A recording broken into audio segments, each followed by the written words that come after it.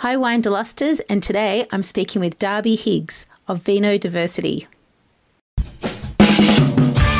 to the Wine Deluster podcast. My name's Janine and I run a wine events business in Canberra, Australia. In this season, I'm talking to 12 specialists from the wine industry and the travel industry and asking the hard-hitting questions we all want to know leading up to Christmas. On what to serve, what to buy, and where to go on holidays. So pour yourself a glass and let's get exploring. Darby is a wine writer and a wine enthusiast, but most importantly, he's the founder of Vino Diversity, a website devoted to alternative grape varieties in Australia. He's the author of some books, and I have two of these, Rare Aussies and What Varietal Is That? A Beginner's Guide to the Most Important Wine Grape Varieties. And these are such great resources for me. Darby is brimming with so much interesting wine information. It was a real joy to chat with him. So welcome, Darby Higgs. Welcome, Darby. Thank you very much for joining me. Can I start by saying how much I really love your work teaching us all about alternative varieties? Because I've learnt a lot from reading your books and attending your virtual tastings. Can you tell us a bit about how you got into wine? Well, I've been drinking it for many, many years, but 17 years ago, I was contemplating early retirement, because I'd sort of had enough of working for a boss, and I was just looking around for something to do, a bit different, a bit interesting. And I'd been building websites and databases in my previous job. I just sort of, without really thinking much about it, I've been just collecting a bit of wine from unusual varieties. I didn't even know the word alternative varieties then. And I had a party and I'd sort of dragged out a bottle of Arneus from Crittenden, the Italian I series. Probably would have been a vintage, maybe 2001 or something. And then a friend arrived and he had a bottle of Arneus from Pizzini. And I said, there's something happening here about this. There's something going on. And it was just, the seed was sown when the soil was fertile, if you like. I saw that there was something interesting happening. It looked like it was changing.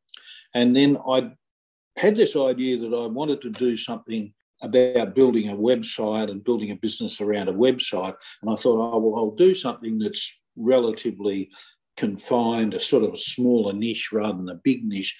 And at that stage, I was sort of naive enough to think that there wasn't many alternative varieties around, that there might be 20 or 30 of them. And as it's turned out, by that stage, there was probably over 100 varieties, alternative varieties in Australia. There are now probably 160 or 180 or so. So it grew and grew and grew, but I sort of was at the first stage of it. And at that stage, the internet was still fairly young, and I did pretty well in terms of nobody else was writing about even, say, Tempranillo or Sangiovese in Australia. And then I gradually got more interested, started writing books. I started selling maps from America. They were very expensive to post them over here. So I did a few things like that. But basically what I've done is I've had a long time just interacting with people in the wine industry. I haven't made a fortune out of it. I've had a lot of fun. I've met a lot of very, very interesting people, and it's kept me busy and the mind active for 17 years.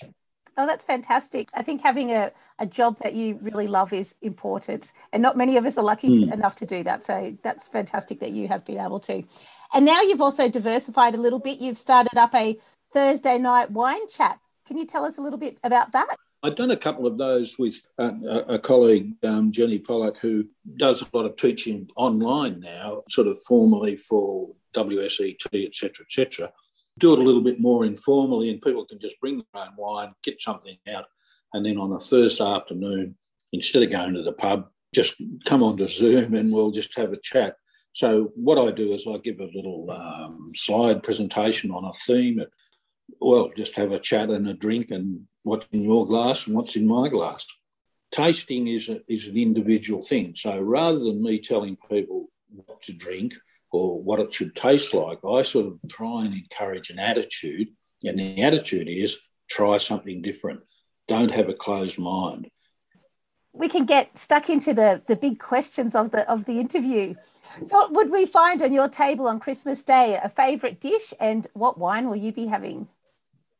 Well, our families, we are still a bit traditional in that we have roast turkey and pork and ham and lots of roast vegetables and all sorts of things that are grossly inappropriate to eat on a hot summer's day, but that's what we do. The wine that I really like, or the style that I really like with that is sparkling red, because Australian sparkling reds are very good. They're robust enough to go with that meal. You serve them nice and cold. They're fruity and they a nice festive colour. And do you go for the sparkling Shiraz? Because I know that there's a few other wineries around doing other red grape varieties as well now. Yes, there are a few. I mean, you can get Malbec, Giriffe, or the blend of Giriffe, which is Maurice's, which is one of my favourites. But most of them are Shiraz. Basically, I just go for whatever's around. Now, I reckon I have a good idea for this next question for you to answer. What's your go-to gift for your wine-loving friends and family? I would buy your books and maps for a friend, but what do you give to your friends? I see there's sort of questions about this occasionally on Facebook, and people are saying, I've got a wine buff friend. What can I buy him? And then I said, buy him a bottle of Grange or a bottle of something expensive or whatever. In a sense, it's probably better to buy them a good book, a good wine book. Not necessarily mine, but there are, at different price points, you can buy pretty good wine books for $30-something. You can buy, Jancis Robinson's great big doorstopper book for 100, 150 or something. You can buy the Wine Atlas, etc. That way, you're not sort of guessing what that person wants. It's a great idea. But then, you can sort of hand the person a bottle of wine. If they're a good friend, I give them a bottle of wine and make sure they open it then and there. So that's the great thing with the alternative varieties, because you can be giving somebody something they might not have heard of before or have tried before. Yes, that's right. I mean, it is sort of part of that educative process. You're giving the person an education as well as a gift. Yeah, no, that sounds great. So what's your favourite wine region, or a wine region that you love to recommend to people in Australia?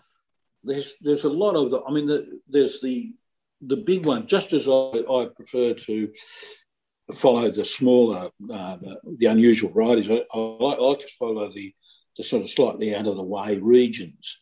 And for example, in WA, I like to go to Geograph, which is north of the Margaret River. Right. It's around Bunbury on the coastal area. It's a little bit more focused on alternative varieties. I mean, Margaret River, if you love Cabernet, go to the Margaret River. If you want something a bit different, Geograph's an area.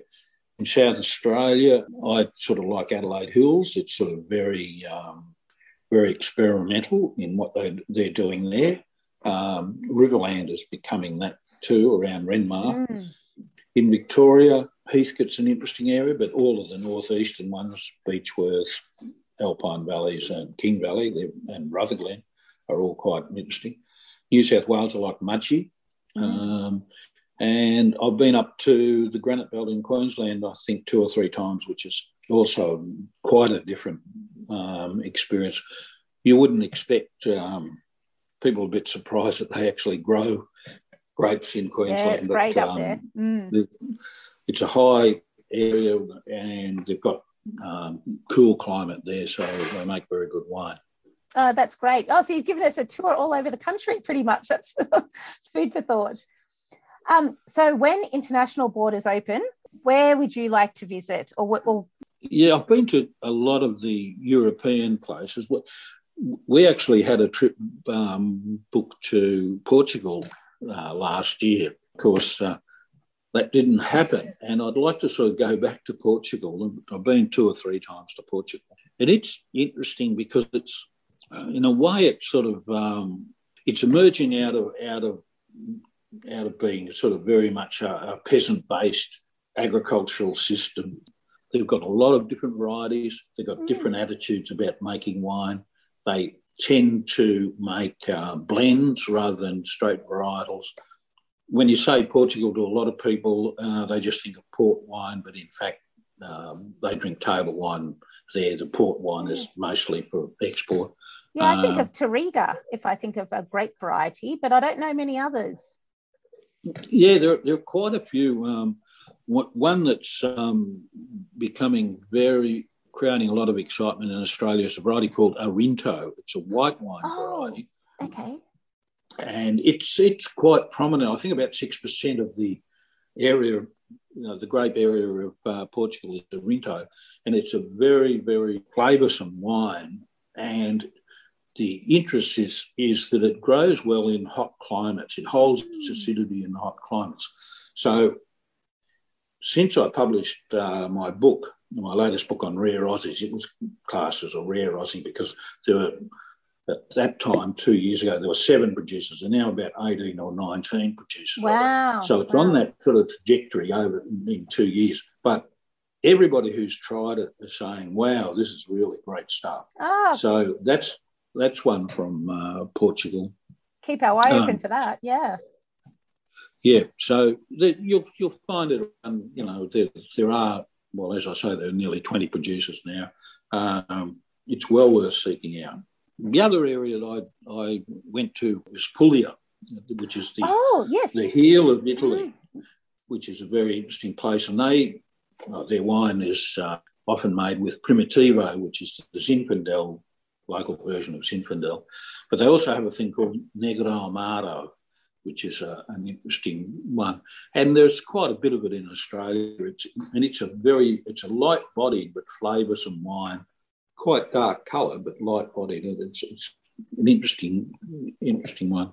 And that's the thing about alternative varieties. You meet people who are slightly odd, slightly eccentric. I don't want to be unkind about them, but they're people with passion, and they're interesting people. They're not sort of people who are interested in being part of an industrial production line. They're people who are sort of breaking out. So that's what makes the wine and the story interesting, because stories are always better when you've got wine, and wine is always better when you've got a story. Oh, that's great. Yes.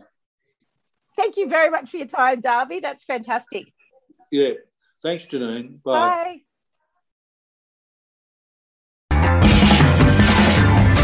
Thank you so much for listening. Subscribe now to get each episode as they drop. Go to winedeluxe.com.au for everything discussed today. You can also subscribe to my newsletter and hear of all upcoming events, news and merchandise. Till next time, happy wine travels.